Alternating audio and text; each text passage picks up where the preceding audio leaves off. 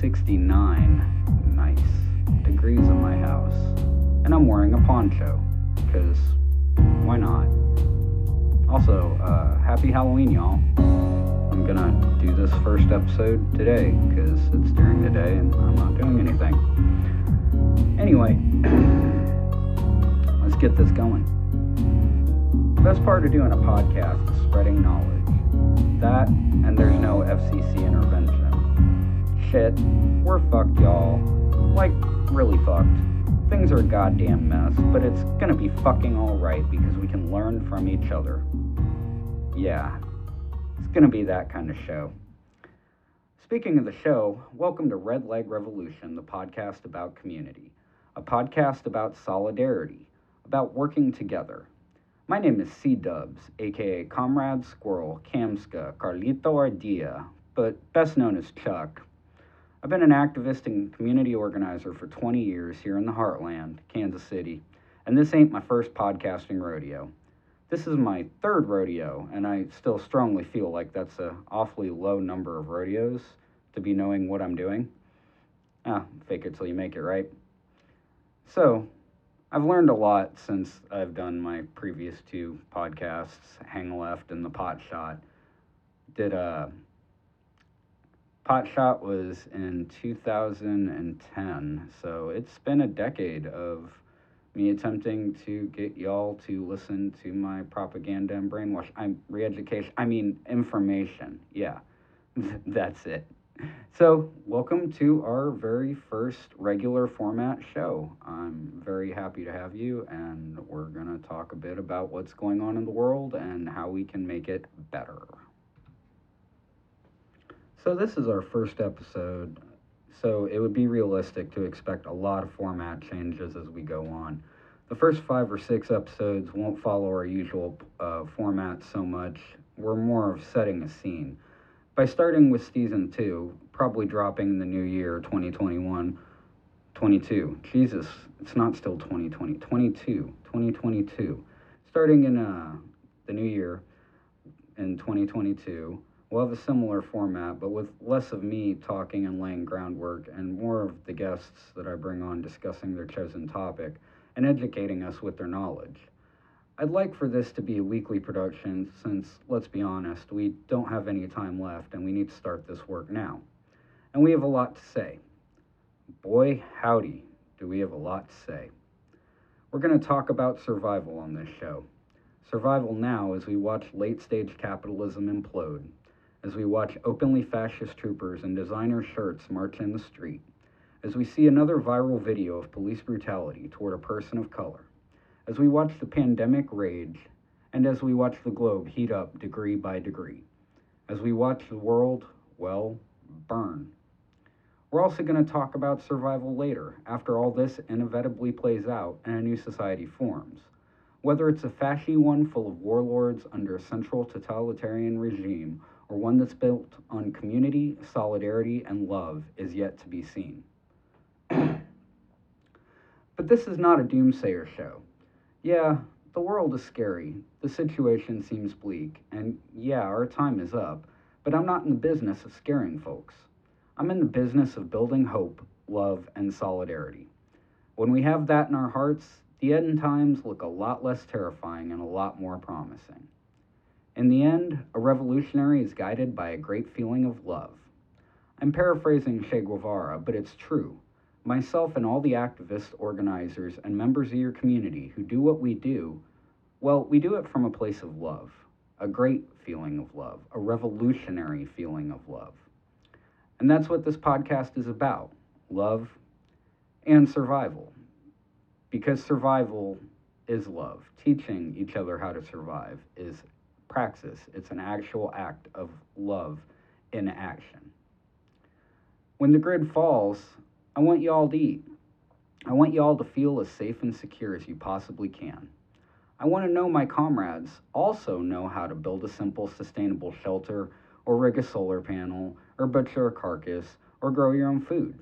I want everyone to know how to repair an engine, purify their own water, and form their own networks of communities. I want you all to build communities. I want you to do that through building dual power, through solidarity, through action, and through love. In this process, you will free yourself, and thus your community, from the shackles of an amoral world. When the forests burn, and along with them your home, when you flee your coastal town due to the rising tide, when the supply chain breaks down and you can't find food in your city, when the grid fails and all is dark, when the sky is falling and everything seems hopeless, I want you to know I have your back, just like I know, beyond a shadow of a doubt, that my community has mine. I want you to hold on to your hope. In the end, hope is all we have, and hope shall set us free. Usually, I intend to separate the show into two parts of a half hour, 45 minutes each, but today, we'll just kind of wing it. I want to set the stage. After all, we can't organize against catastrophic changes when we don't even know what's coming. So on our show today, and for the next few episodes, we'll be discussing how we got here. We'll discuss things like climate change, Nazis, extrajudicial killings by police, voting, economic downturn, pretty much every one of the roads that led us to the place we are today. But first, there is some quasi-required research. You don't have to listen to it, but it would definitely give you an idea of where I'm coming from. Check out Robert Evans' It Could Happen Here podcast, wherever you get your podcasts. Yeah, I'm openly shilling for Robert Evans. He's a brilliant journalist and has, the very best takes. Also, you either know about the machete sitting on my desk and why it's there, or you don't. But if you listen to Robert Evans, you'll understand. I mean, you can't record a proper podcast without a machete. Robert Evans does an excellent job with outlining the possibility of a second American Civil War in the first season of his show, It Could Happen Here. It's definitely worth a listen, but I want to discuss the second season just recently released. In the first few episodes of the second season of It Could Happen Here, Robert Evans details how the climate catastrophe might play out. Given how his prognostications from 2018 regarding politics have partially come true to this day, I'm inclined to listen and probably believe the case he presents. But he's not a doomsayer either. He doesn't blackpill. He closes each session with the declaration of hope that we, working together, may overcome adversity and in the end find a better world than the one we currently live in. It will require sacrifice. It will require change. It will require hard work. It will require the sharing of knowledge between skilled people. Hey, that's a niche I could fill. That's where we come in. Through my years working with the community, I've gotten to know many amazing people with many incredible talents and skills. There's Janny or Ashley who run urban farms. There's Al the butcher at my local meat market. There's a journeyman I worked with, Javier, who's my shooting and self-defense instructor. There's D. Fresh, who's been everywhere protesting injustices. There's Baylor with the Mutual Aid Group. There's Maddie, who's one of my favorite inspirations. There's John the crypto guy, John the communications guy, John the military ops guy, and John the musician. Note, all names have been changed to protect the identities of these folks. Except John. Good luck figuring out which of the million Johns I know that I'm actually referring to. Thing is, I know a lot of people. It has something to do with my Sagittarius sun being in bipolar or something. Yeah, I made the joke, but don't get all twisted up. I got my DSRM alphabet soup credentials. I've been diagnosed with type 1 bipolar disorder, ADHD, and PTSD, and luckily I'm learning to cope and deal, because that's what we do. Neurodivergents just learn how to figure it out and move forward in a neurotypical world. So anyway, bottom line is, if I crack about my mental illness, that's what's going on, and I am not punching down at neurodivergent folk, especially since I'm one of them. So anyway, I know a lot of people, and they all have, like each and every one of us, some skill or knowledge to help their community. In the second segment of our usual show, we'll talk to these people and let them teach us. We'll share our most valuable asset, knowledge. We'll discuss ways we can all work together as the world falls apart around us. We'll discuss urban farms, mutual aid, finding food, gun safety, water purification, sexual health, dealing with trauma, repairing shit, building shit, protesting shit, the best soup for my family recipes, and why organizing our communities is like our only hope. So anyway, a few years ago, I had an idea for a project. I wanted to do a series of community classes based on skill sharing. They would have covered almost everything listed above, including some other stuff like how to patch drywall so a landlord doesn't steal your deposit, or how to bend the bumper on the back of your car to obscure the fact that your plates have been out of date for a couple years. Lots of cool skills that we all know how to exist under late stage capitalism. They would have covered everything listed above, and I felt that was a good use of my unique skills and resources of connecting people and facilitating their lessons. Unfortunately, the logistical efforts of such an endeavor was more than one little squirrel could handle, and the idea got shelved, until I had people approach me about possibly doing a series of in-person seminars. That was a great inspiration for me to take the worker college idea and roll it out in podcast form. So, here we are.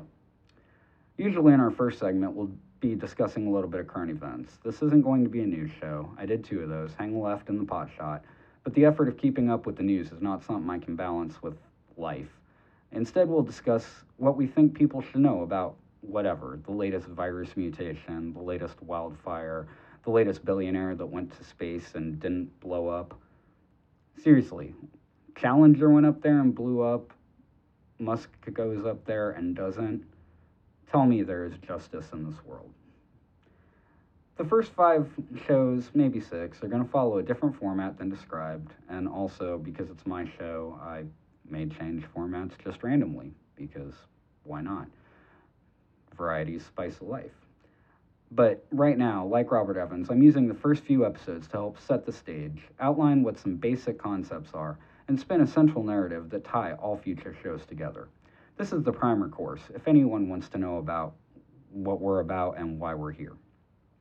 Finally, we're going to cover some basic history that covers into whatever we're talking about. So, let's get started. Actually, let's do some commercials. Seems like some good old-fashioned buying and selling economic shit is the perfect way to lead up to what we're about to talk about and how we got here. So I'm going to play some commercials, and since I don't have any official sponsors or anything yet, and these are companies that I like and believe in, you should definitely go participate in some commerce. We'll be right back.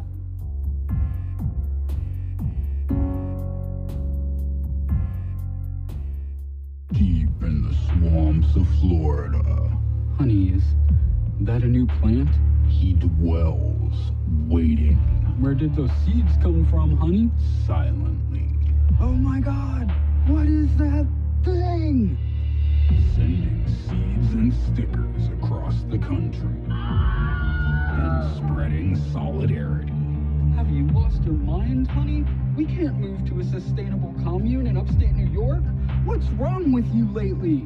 There's no stopping him. The mighty Skunk Ape is on Facebook, and he's on a mission. Anarchy! No! Coming to a post office box near you, the Skunk Ape Liberation Union.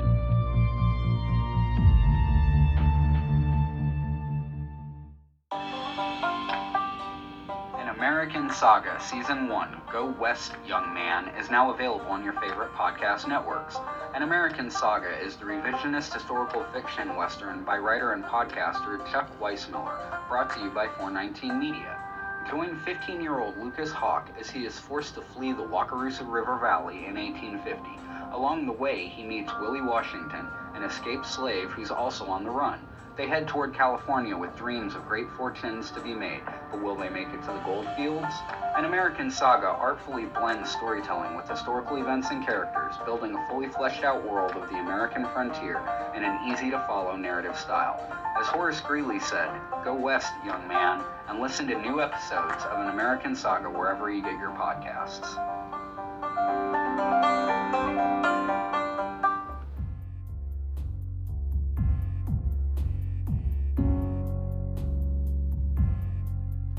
Isn't that cool shit? Don't you like want to go and support podcasts or local organizations or maybe a record store? I hope so. They're good groups. Anyway, we're back. Look, let's not beat around the bush. If you haven't been tipped off by the logo, name, show description, any of the ways we're presenting to the world, this is a radical left-wing revolutionary podcast.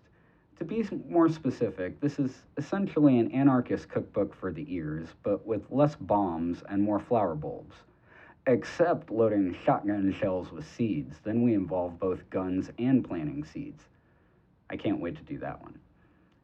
Anyway, my political philosophy leans more generally toward communism in theory, but seeing as though nobody's been able to pull off a fully communistic situation without being interdicted by the capitalist class, I tend to be more of an anarchist in practice.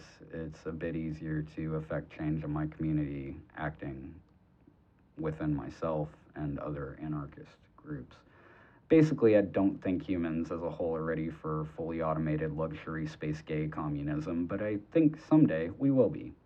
In the meantime, we need to practice anarchism as a way to bridge the gap between communism and whatever the hell this dumpster fire of an economic system we currently have is. I mention all this because I lay a lot of blame, if not all of it, at the feet of capitalism. Why is the world heating up? Capitalism. Why do we work all the time but have no money? Capitalism. Why do we feel alienated from our communities, our families, our friends, ourselves? Capitalism. You get my point. Almost every problem we're facing today either stems from that economic model or is at least seriously and greatly exacerbated by it.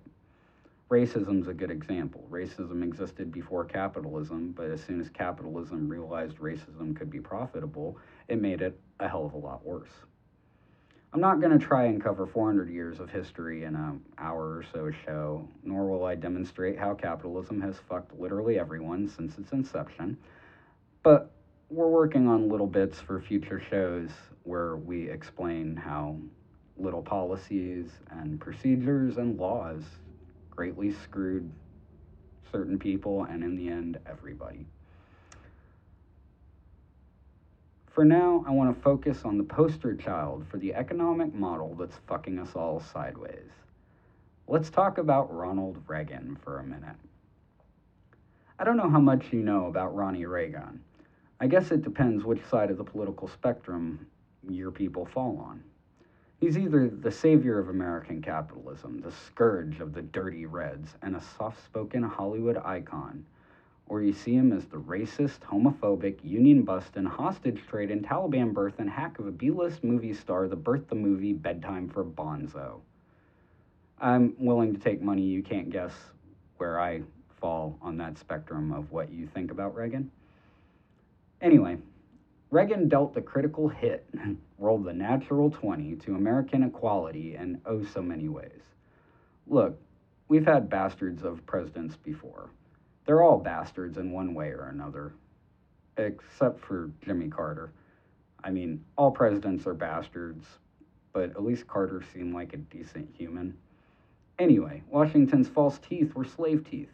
Grover Cleveland made up a whole fake Labor Day.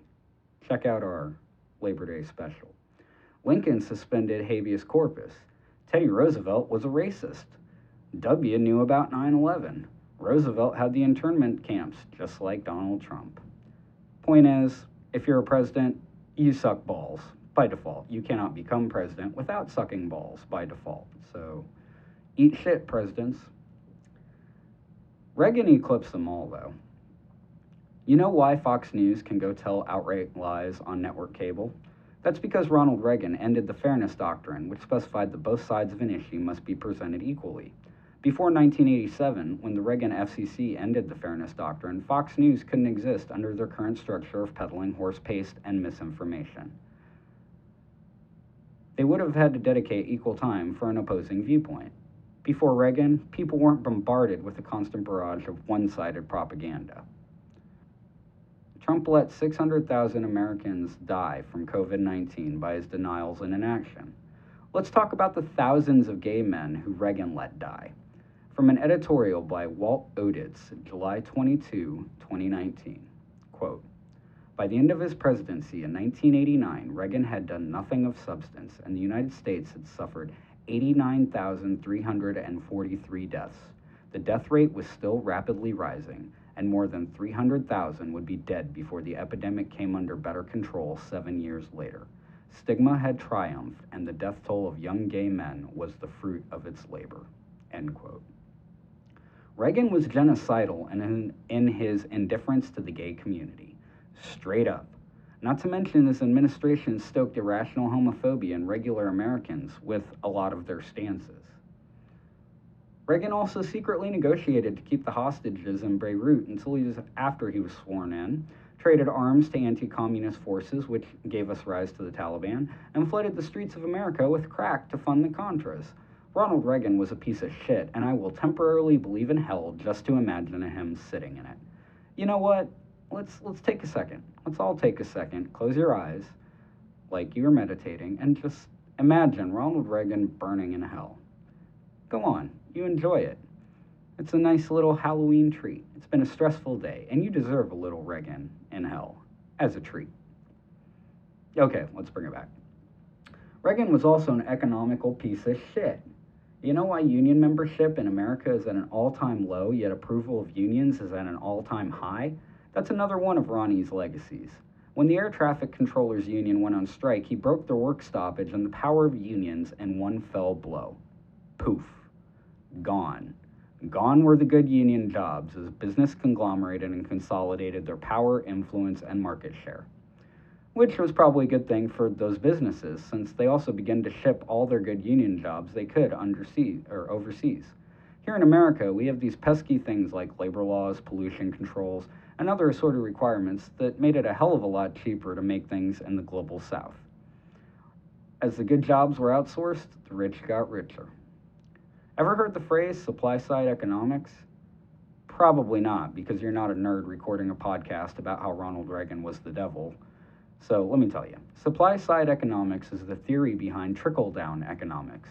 You know, where the ruling class pisses down your neck and you feel it trickle down your back? Reagan was a big proponent of supply-side economic policy, which figured into his policies of lowering taxes, decreasing regulation, and promoting fair trade. Now, thing about fair trade.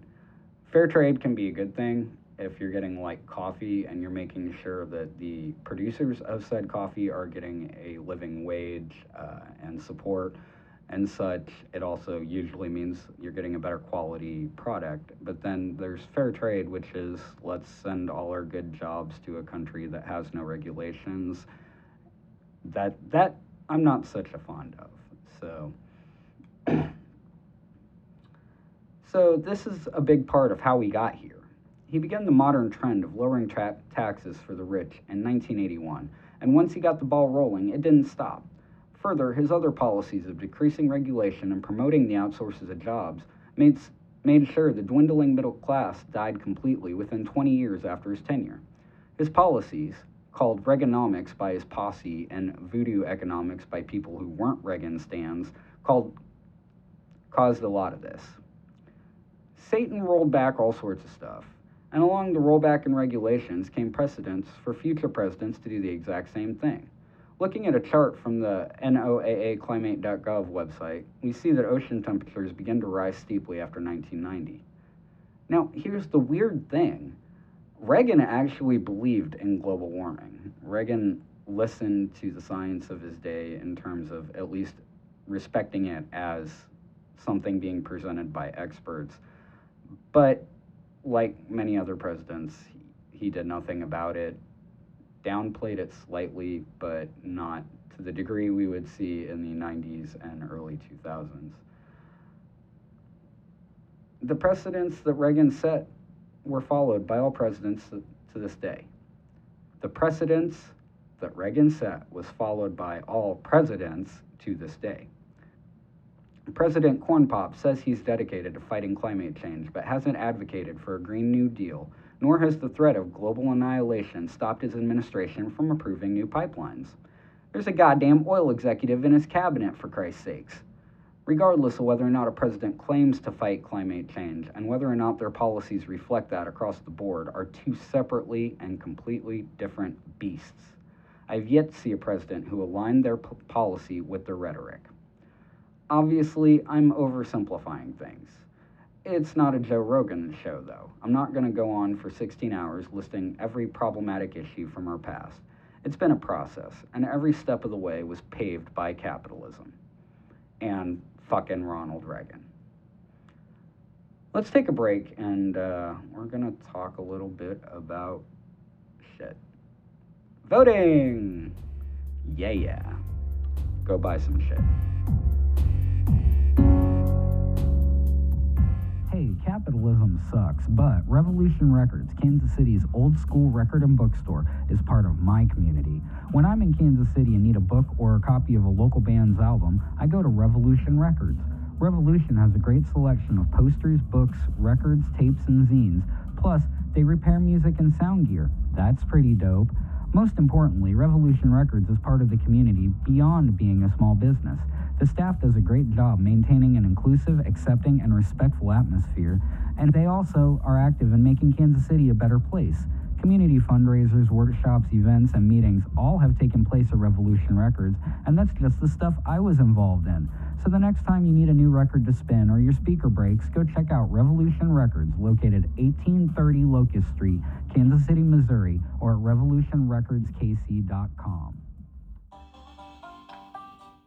An American Saga Season 1, Go West, Young Man, is now available on your favorite podcast networks.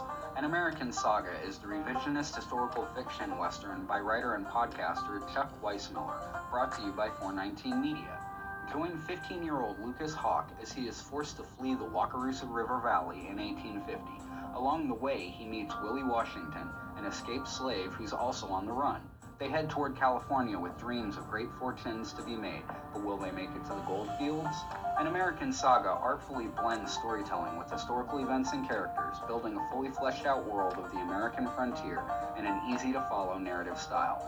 As Horace Greeley said, go west, young man, and listen to new episodes of An American Saga wherever you get your podcasts.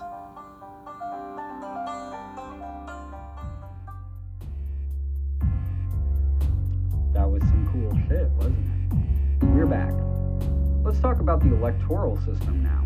I've got a whole show written up about this. It goes a lot more in depth, and I'm probably gonna piss off some of my more liberal listeners. I'm sorry, but we need to, get some things straight. I don't believe voting works. Voting is a cop-out, and the way our electoral systems are structured, they're inherently undemocratic. Let me explain. First off, our entire system is based off a document written by a bunch of dudes that owned people, and we haven't given it an update in forever. It seems to me that a system invented by a bunch of dudes, rich white dudes especially, who thought black people weren't humans is probably flawed inherently, but that's just my take. We built a house on a shaky foundation to begin with. You can't repair a house on a shaky foundation. You have to tear it down and build a solid foundation. As a carpenter, I'm saying, as a carpenter. Secondly, the two-party system is also inherently undemocratic, and I think we all know it. This is why third-party candidates are seen as laughable long shots, because they are.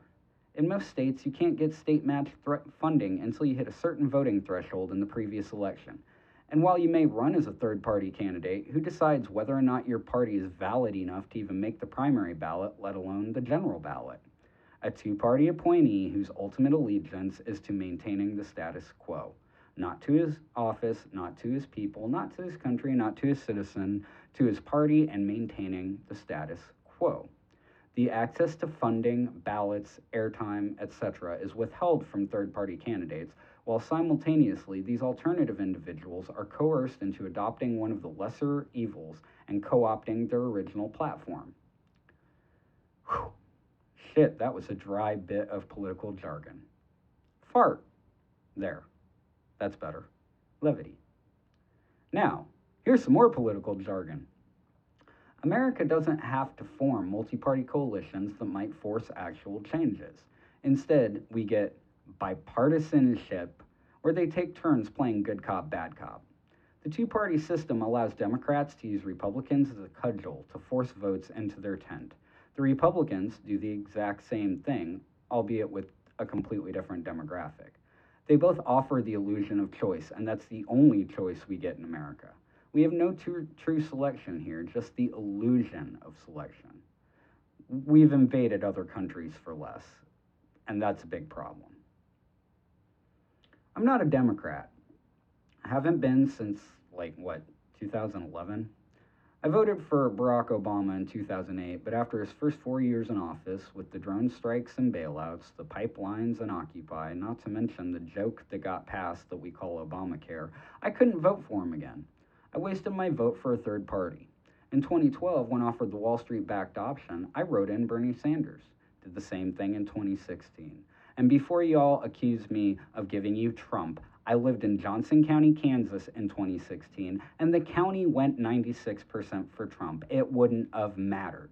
It never matters because we have the Electoral College, but y'all ain't ready to have that conversation. Anyway, I digress. In 2020, I voted Democrat for the last time in my life, as I was extorted into voting for Corn Pop. I say extorted because that's what it was.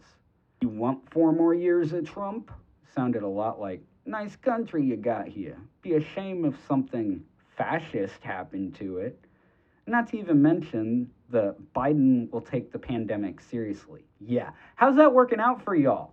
Y'all parents enjoying our $250 once a month check? And that's just for low-income parents, not for everybody. Yeah, awesome job on the pandemic. More people dying than were a year ago, but it's okay because they're anti-maskers and Trump fans. Like the morals there too. I'm gonna stop myself before I go way off on that. Two-party system is a sham. So is our justice system. I don't have time to go into it here, but hanging chads, y'all, hanging chads. Further, voting never brings the changes we need. We asked for universal health care. We got a tax penalty for not having health care, and still were hassled by private insurers. We asked them to defund the police. So they sent more cops to the street. They sent them more money. We said tax the rich, we got Citizens United.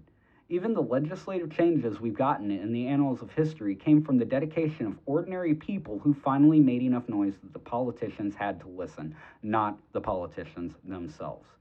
Things like basic labor rights, not having kids work in mines, an 8-hour workday, overtime, suffrage for women, suffrage for African Americans, for indigenous people, environmental regulations. None of this happened because politicians are good people and wanted to do what was right for us. It happened because regular people who were being affected were like, no, you know what, fuck this, we ain't gonna take it anymore, and kept making noise until the only alternative was, well, uprising. So they listened. So don't give politicians credit. I don't care what politician, what side of the fence. Ultimately, you're giving them credit for doing the job they're supposed to do. I'm not okay with that. You do the base. If you go above and beyond, cool. We'll talk about, hey, celebrating you. But if you're literally going to make your constituents' lives better, that's what we fucking elected you for. I'm getting a bit more into it as I'm getting into this, so forgive me. Anyway, voting is the most minor thing we can do for our community, and everyone acts like it's an end-all, be-all. That's another big problem with voting. Civic engagement isn't voting. Voting is part of civic engagement, but it is not civic engagement. It's so much more. Voting is such a small part of it. Go vote if you want. I'm all about it. I'm here for it. But don't pretend like that's all you have to do. And no, shaming non-voters doesn't count. For the love of God, stop pretending that voting is ultimately going to make a difference. And stop blaming people who choose not to vote in a corrupt system as we just laid out. Because either way, you're endorsing murder, you're endorsing genocide, you're endorsing exploitation, because they all work for the same companies. You've got a lot more to do than voting. But don't worry, we're here to help. That's what the show's about. So that's a few chapters of the prologue to the shitty story we currently find ourselves in. That's some of why we got here. We'll go more in depth in future episodes, but that's probably a good wrap up for this part of the episode. So, who wants to abruptly pivot? Let's talk about some history. The term redlegs came into popularity during the Bleeding Kansas era. Given this show is based out of Lawrence fucking Kansas, it's almost a requirement to know something about the history of the town, and for those of you who ain't from here, we're going to talk about it a bit. So I assume y'all know the Civil War started right here in the middle of the map, right? Not in the north and the south, but what was then the west, the frontier, the indigenous land. We hadn't colonized the continent all the way to the other ocean yet, since we were busy committing other national atrocities, and that's why the war popped off. How would the new, air quote, new, frontier be balanced to maintain the Union? There was heated debate about whether or not the new territories would be slave states or free states, and it was eventually decided that the people of those states would ultimately decide. This started a race between pro-slavers looking to expand their peculiar institution and free soilers who wanted to thwart them. Side note, thwart sounds like a wet fart. Kind of like any lost cause argument. But that's... So I'm going to use Wikipedia as a reference point on this show at various times for a few reasons, despite the inherent issues that come along with that platform. First off, I'm not a journalist nor a full-time podcaster. I simply don't have the free time between my real life and everything else to do a well-researched article each week. I failed at my last shows because I took on too much, so I'm cheating where I can. Secondly, I don't want to do your research for you. I just want y'all to be aware of what things are, and Wikipedia is usually a good collection of sources at the footnotes. You can't cite Wikipedia as a source on a college paper, but a lot of times the references come from actual peer-reviewed, scholarly reviewed stuff, so worth checking out. And also, despite my issues with the central authority being able to censor information, I can't think of any collective endeavor that contains almost the entirety of common knowledge that wasn't burned down before Christ did his whole resurrection thing. So yeah, I'm going to use it as often as I need to, at least until I find a volunteer who wants to research and footnote the show. I encourage y'all to check the footnotes out on each article and do your own research. I'm going to try to get off Wikipedia for references as we get deeper in, but these first few episodes, it's just a lot easier than going in depth and reading a whole bunch of books to have legit sources. So anyway, from Wikipedia. The question of whether Kansas was to be a free or a slave state was, according to the Compromise of 1850 and the Kansas-Nebraska Act, to be decided by popular sovereignty, that is, by a vote of the Kansans.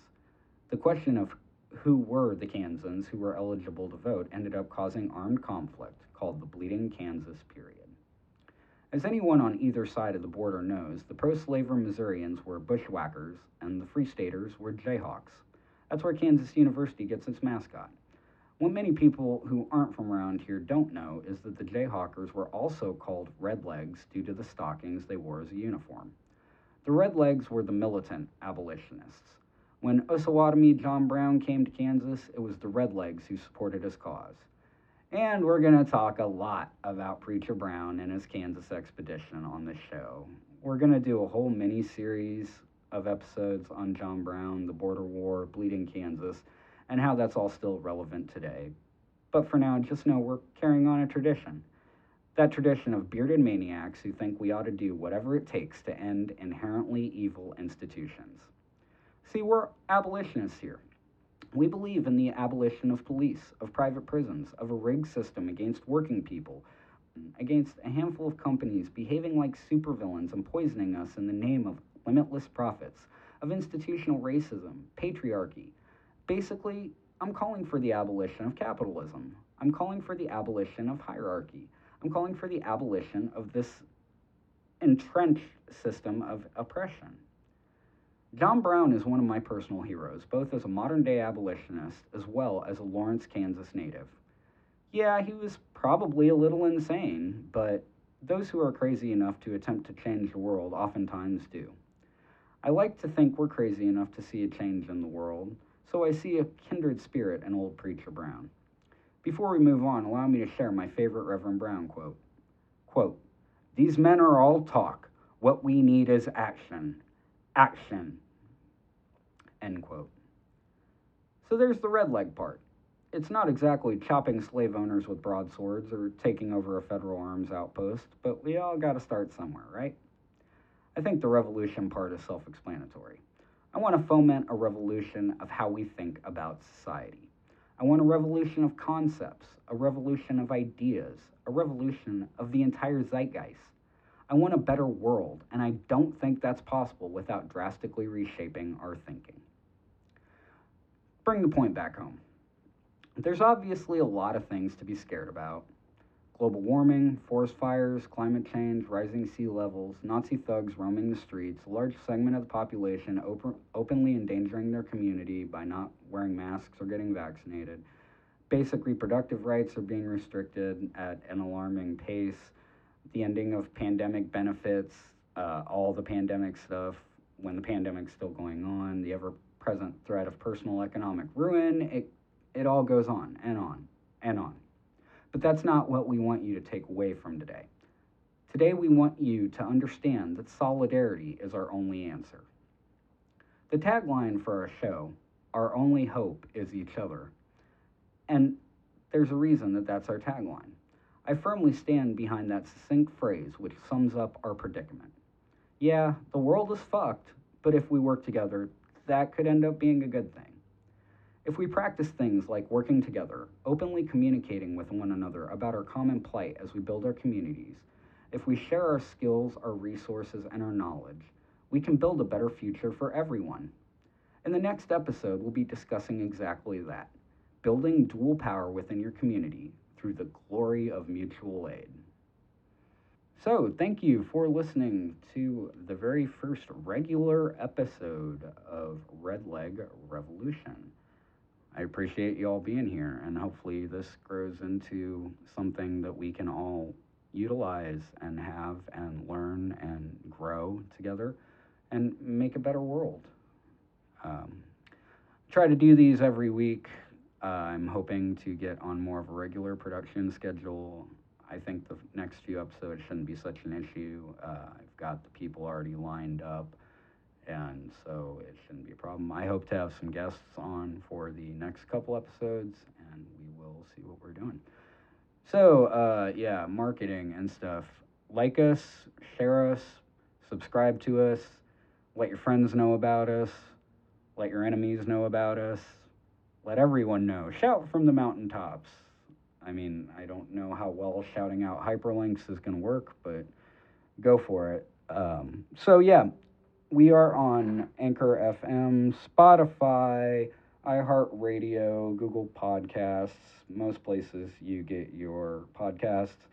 If there's a service we're not on and you are, definitely let me know. I will see about getting us listed. If you want to follow our socials, we are on Facebook and YouTube at Red Leg Revolution. We are at Twitter at Red Leg Pod. And we are currently working on a website, which is still being beta tested, so hopefully we will get that going soon. So thanks y'all for listening. You are incredible comrades. I'm happy to have you, and I look forward to continuing on and doing this. Remember, our only hope is each other.